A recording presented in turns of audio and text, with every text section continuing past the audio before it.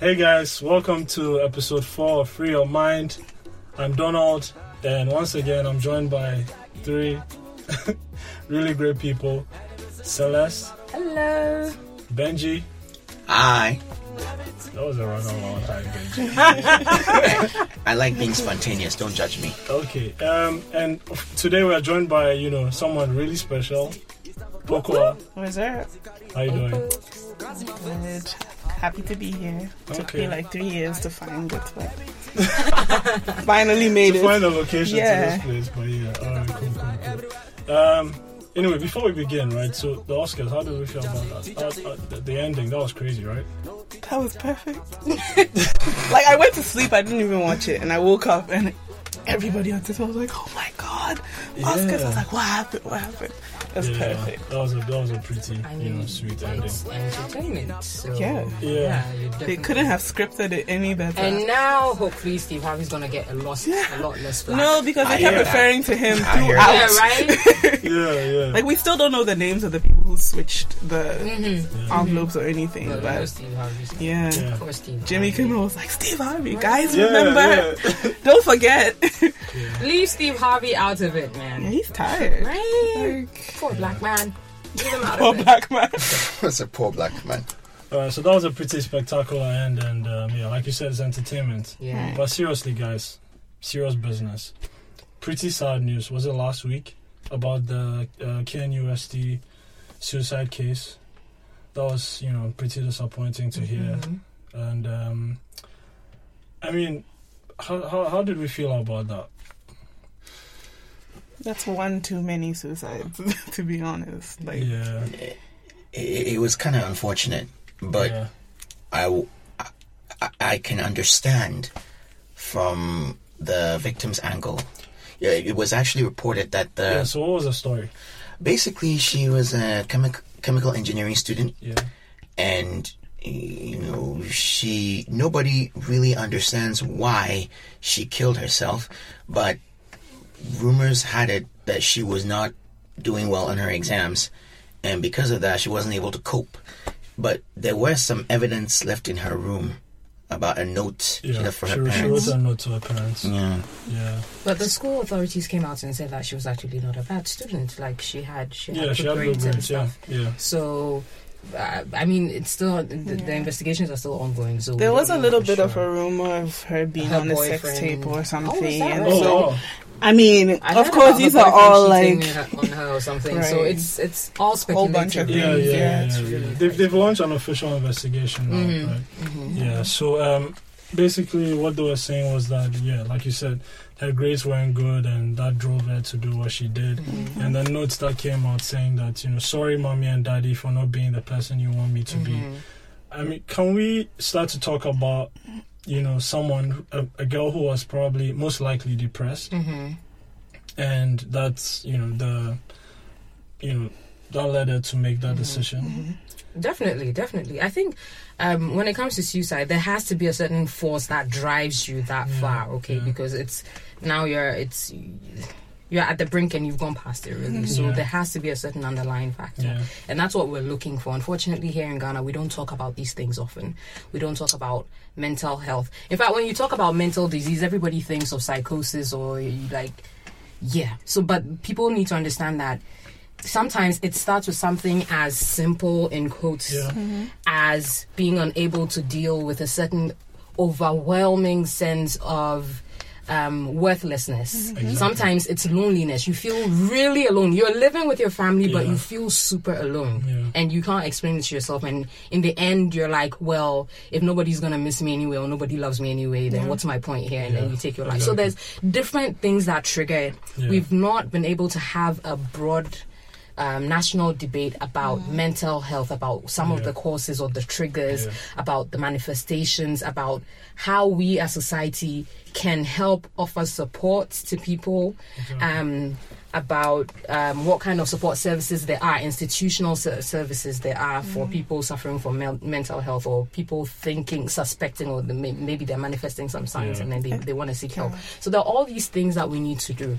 I know that Australia has a day called Are You OK Day, and it's actually a day of awareness about mental health and particularly mental health that's driven by things like loneliness and then those kinds of depression or worthlessness and those kinds of things. So on that day, you go and you ask, are you okay? But it's not just, are you okay in that general, or I'm saying it because, but it's a deeper, it's just a reminder that you should be asking people in your workplaces and your everyday spaces, are you okay? Is there something you want to talk about? Like, I'm here for you, that kind of thing. But we don't do that here in Ghana. Yeah, I think people are just, I don't know if you know Poetra Asantewaa. She did something sort of similar, like, how are you? But not talking about how we respond to that question. Right. Okay. So instead of just, how are you? I'm fine. Yeah. And in Ghana, that it's cultural, you know. You don't talk about your problems. It's a default response. You don't want anyone in your business. And so as a result, if someone asks you how are you, you're fine. You either say I'm fine until you get to that person who gives you money and you say,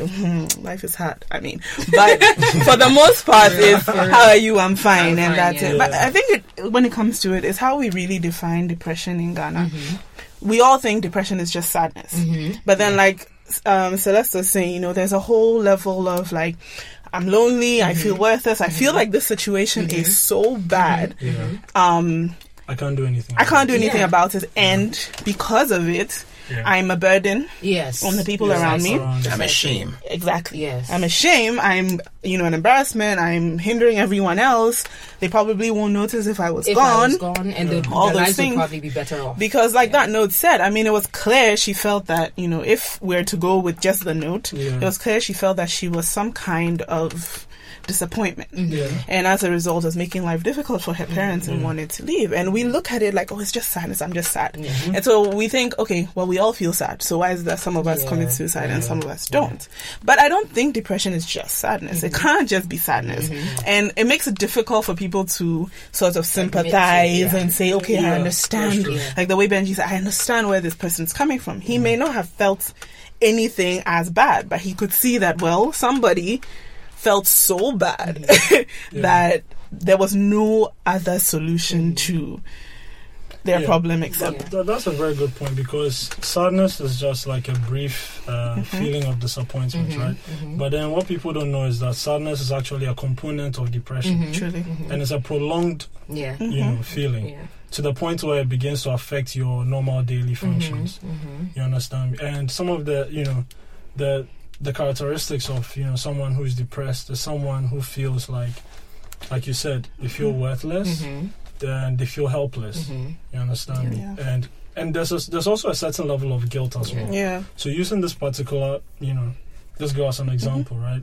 She in her note she said, "What? Sorry, mommy and daddy, for not being the girl you want me to be. The girl you want me to be." You understand? So this is someone who felt guilty to the point where she felt guilty because she felt like she wasn't living up to her parents' expectations.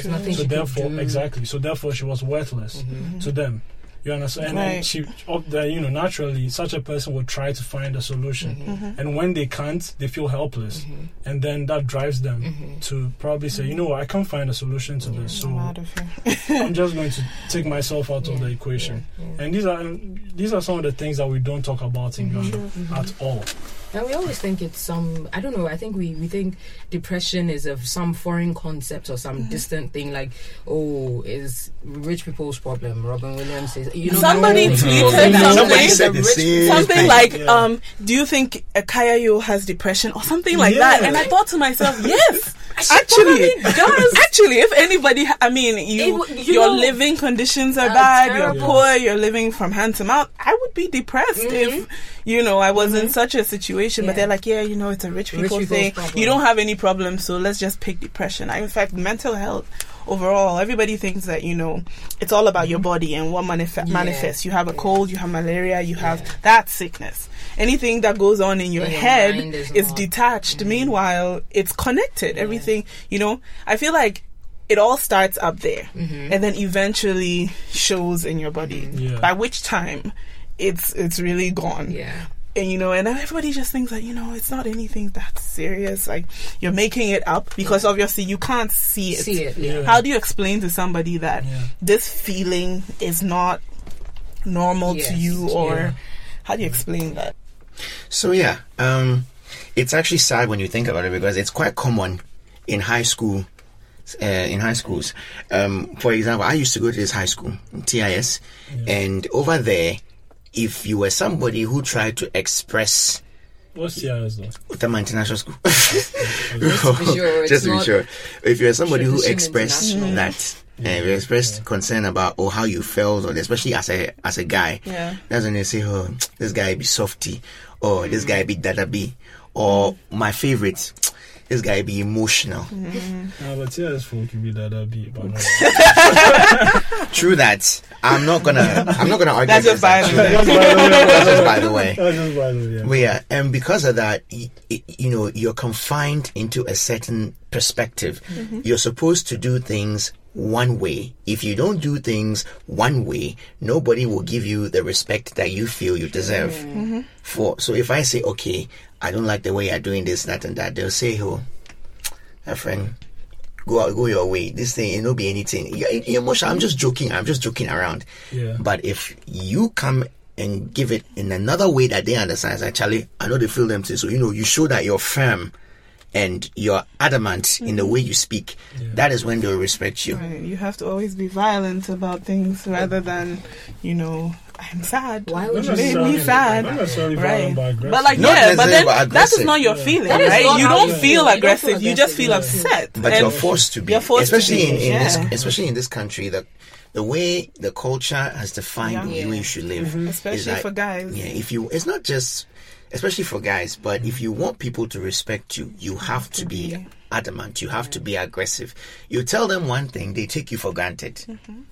That's what they say. When you're dealing with an African, don't bluff. Just do it. I still want to talk about the institutional capacity for dealing with this. Yeah, these our things. support systems. I mean, support systems. We've gone, of course, society has evolved. We've gone from a system where it was the village raises the child, extended families were very involved, and so all those kind of things, those kind of strong social structures were there. Now it's weakened. Now it's a new. No, it's not necessarily a bad thing. It's a new way of living, right? So we won't denounce it for what it is, but at the same time, with this new way, we must have institutional structures that work to support the kind of lifestyle. So we should have functioning, equipped, capable mental health facilities and staff, nurses, doctors, all those kind of things, people working under ideal circumstances. There needs to be active involvement and investment in these sectors, and also churches. Yeah, that's what I was going to say. Well, the health institutions are not the only. They're not the only. Yes. They should actually be like the last step. Yes. Because it begins at home, churches. like your family, their support system. So we need to right? talk about why people are not talking with their families. What the kind I think of there's a barriers certain are. level of tolerance that we miss in these kinds of discussions because. Why don't people want to talk to others? Because as human beings, we need it. We enjoy it when we find someone who understands us and wants to help us think through a problem or talk through a problem. But people don't actively seek out, someone to talk to.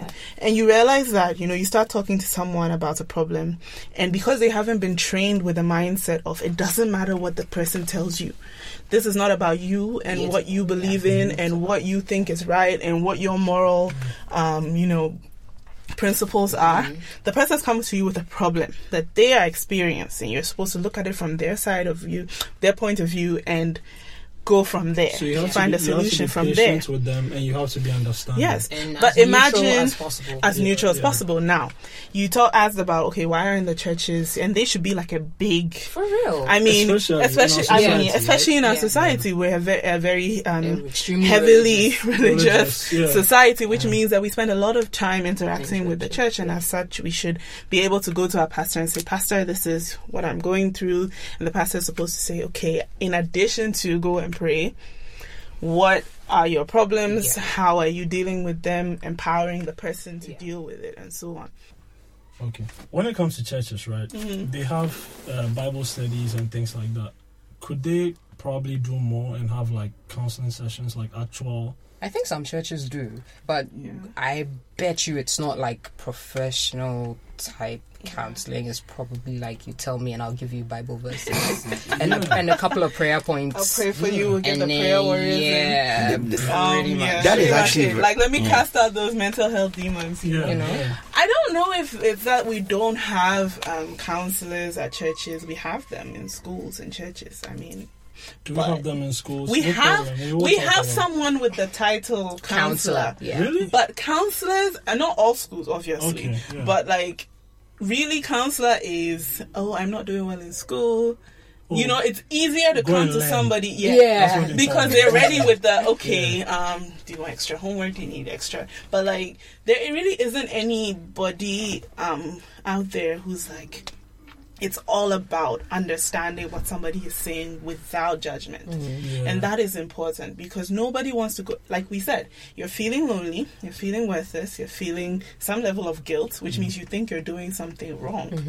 You feel like you're a disappointment. So you want to be able to talk to somebody who not necessarily tells you, everything you're doing is just fine, but like to tell you that you're going through something, you can figure it out without going up in a blaze of, who told you to do this and why did you do that and who sent you and you're a bad girl, you're a bad boy. I mean, they'll listen to the first part of your story, and if it involves anything along the lines of drugs, sex, whatever, block off. Like, nobody wants to hear anything again about you or how you feel. Because they judged you. Exactly. Like, imagine, you go to school and you talk to a teacher like, hello, sir, or ma'am, I had an abortion, and that's it. Everything else you say is going to be because judgment. The word abortion. They're not going to hear you. It's going to be this girl had an abortion. Like, that's all they're hearing, because they see you. And it's, I don't think it's like being mean, but it's like a fear. Many of them are parents. They're sitting there immediately thinking like, oh my God, what if my child had an abortion? What would I do? Instead of, this person has come to me. Clearly, there's more. Because it's not clearly not just about the thing, it's about some feeling they're having or some emotion they're having, and it's just difficult to find. Obviously they're therapists in Ghana, but they're very difficult to find. Someone has to tell you about them. They're not, you don't just look up therapists in Ghana and just find them, and somebody will just, you'll see a big sign like doctor therapist here. But on a note to that, I think there's a reason for them being a bit hard, not entirely hard, but not easy to find. This is Ghana. Everybody wants to be up in your business. And it's not just, with your personal or mental issues. I can give an example. I had a friend in whom I was in the same course with last semester for financial accounting. He was having problems adjusting to the whole thing, because both he and I had never done accounting before. And he had confided in our teacher. He had confided in her and told her things that he had not told me. I'm going to respect that, because, not everything is easy to say. He had confided in her because she was his teacher. You know what she did? She ended up going to tell the director, the headmaster, because she felt that he needed prayers. I was just about to talk about that. I was just about to say, when you were talking about if it's something that society deems bad, if it's abortion or so, and then it's like you're a bad child and they blank out. But if it's something good, or they think you're doing fairly well, you're fairly successful, then it must be a demon that is fighting your success, doesn't want your happiness.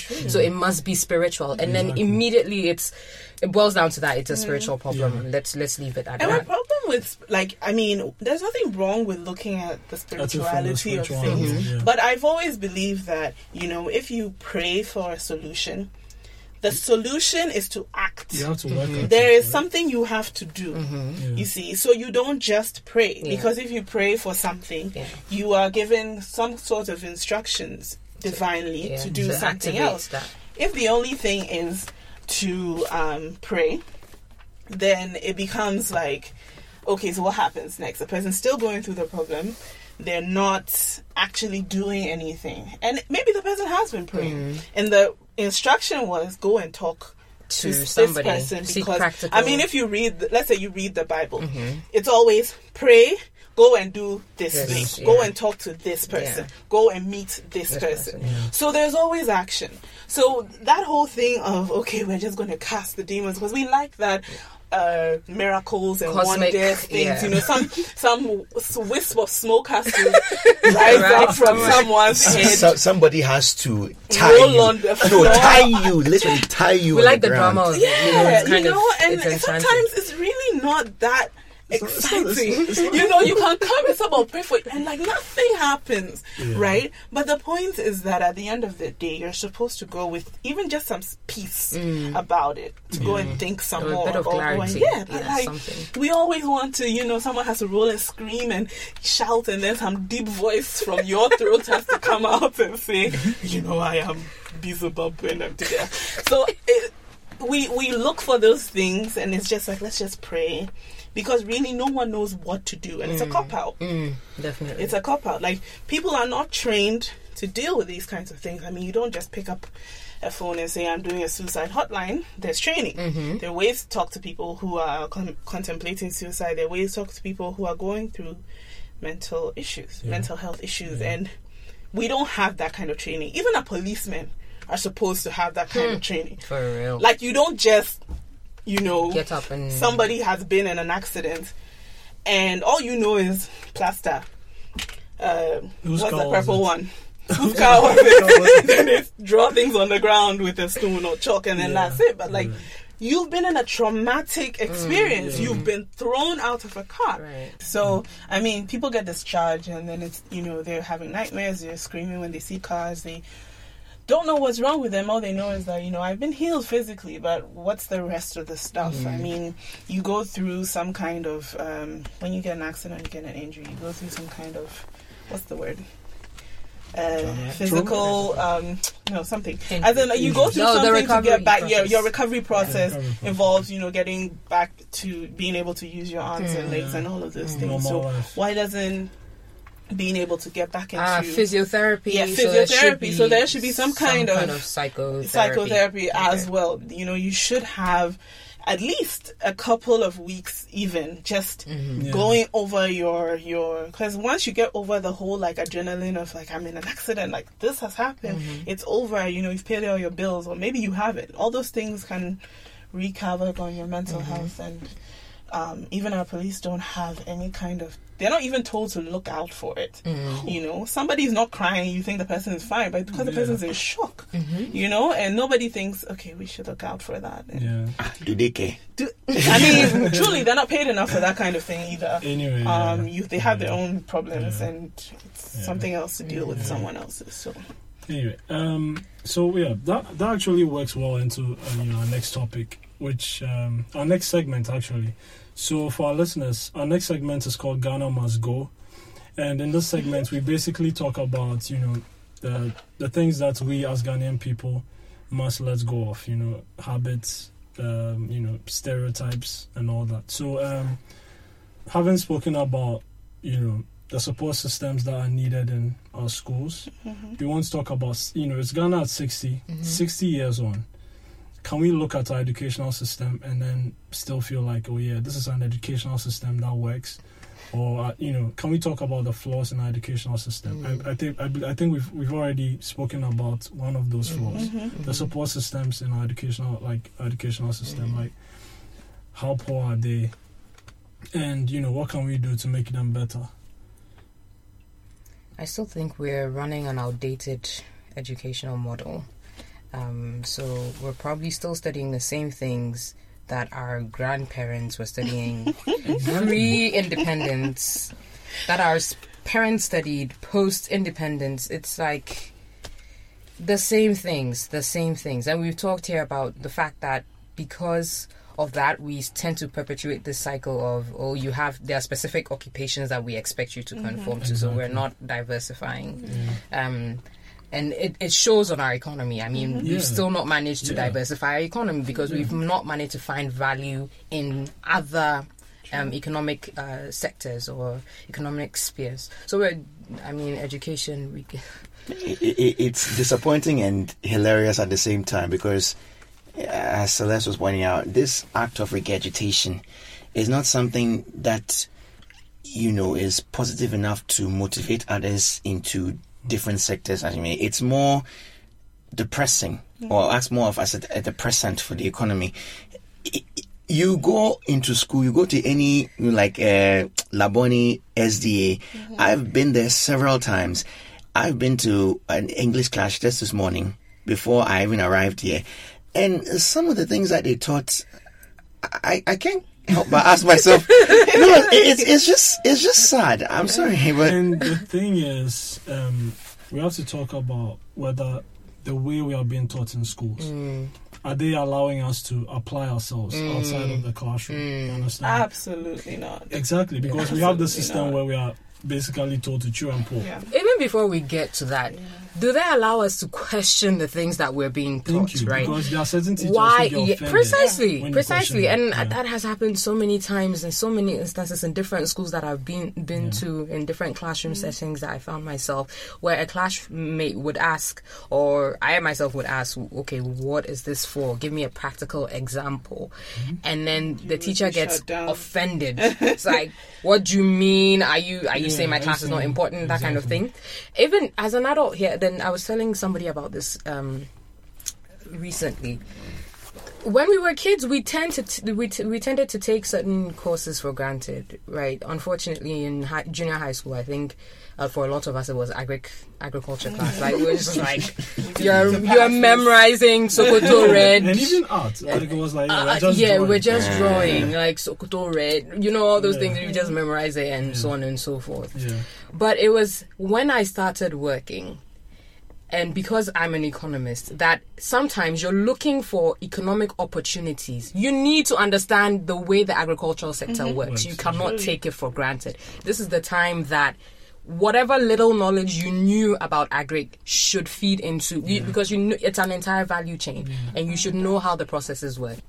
So I think it would have made a world of difference if teachers had told us, these are the kind of circumstances that you might encounter where your knowledge of agriculture would be relevant, or if it's pre-tech, these are the kind of things the kind of skills, quantitative and qualitative skills you can pick from a course like pre-technical skills and apply in the real world. But unfortunately we didn't get that, and so we didn't find a way to value it, and we just memorized it and threw the knowledge that we gained away. Obviously, like our education system, there are a lot of different parts of it that explain where we are. Yeah. But personally, I think over the years, investment into education has been the physical structure, the school, desks, and putting the children in it. But we completely skipped out on the human development part of investing into education. The teachers. Who else is interacting with these kids? The teachers. 8 hours a day. More than even the parents themselves. I mean, so it's like you realize that a teacher, first of all, comes into the classroom is underpaid. And that teacher probably didn't want to be a teacher. Wanted to be something else and just decided to be a teacher because that was what was available. So you don't have people training to be teachers. How do you teach a child to link the different disciplines? Even if they're interested in math, how do I link math to pre-tech, to agric, to all of those things? And because they're not trained to do that, he comes in and what he knows about agric is what he teaches, which is why how he was taught learning which is why we learn the same things over and over again, because nobody's motivated to create new material. Everybody comes in with notes from the year before, with a textbook that has been reproduced over and over again, and recites notes. So what happens is that, all he cares about is whether your answer is right or wrong, as opposed to, is this person learning? How are they applying? If you want to write, look at how our English classes go. Our English classes are not about expression. They are about grammar and spelling, and being able to follow a set way of writing an essay. When I got to essays, I was shocked I was still writing like letter to this person. My brain was like, at this point, like, you watch TV. If you watch a lot of TV or you read a lot of books, you read about all these like 11-year-olds, 10-year-olds writing book reports. And it's not about whether, you can spell this or that. It's all about, did you understand the content? Were you able to apply it to a different content? Were you able to pick out themes? Were you able to understand something? Were you able to write comprehensively, make an argument? I mean, just even be confident in your point of view. That's why people go to school in America and like are falling behind. It's not because the American student knows more than you, but from the moment he or she entered school, that whole process of thinking, processing, reproducing your own thoughts as opposed to someone else's. That's why they're so big on plagiarism, because they don't want someone else's thoughts. Come and add to it. Precisely. Don't bring me back the thing you can find in the library or right now online. At this point, you don't need to memorize anything. You just need to know where to find information. And we're still stuck in that, is this correct or is it wrong? Red pen, tick or cross. And it should be more than that. So they're not getting any of that. And that's because there's no investment into that part of developing education, because everybody wants the stuff you can immediately see.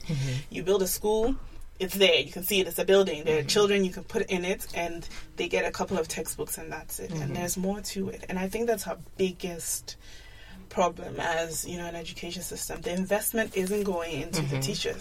And so because there's no investment into the teachers are also not investing their time or their skills or their resources into the kids. It's not their fault. I mean, at the end of the day, they have to eat. They have to feel that their time away from home and their family and anything else they could have done is worth it. Enough to do extra. You watch all those movies about teachers who go into inner city schools and whatever. I mean, that's all nice, and that whole complex, like, it's beautiful, but let's be real. These are people with families, with needs, with bills, and you can't expect them to have their mind 100% on the kids if he's thinking about a mortgage and he's thinking about the fact that, you know, he has bills to pay and all of that. He's not going to care about little Johnny who needs, you know, colors instead of words or, you know, audio instead of something else. It's just not going to be anybody's function. Right now, anybody comes in,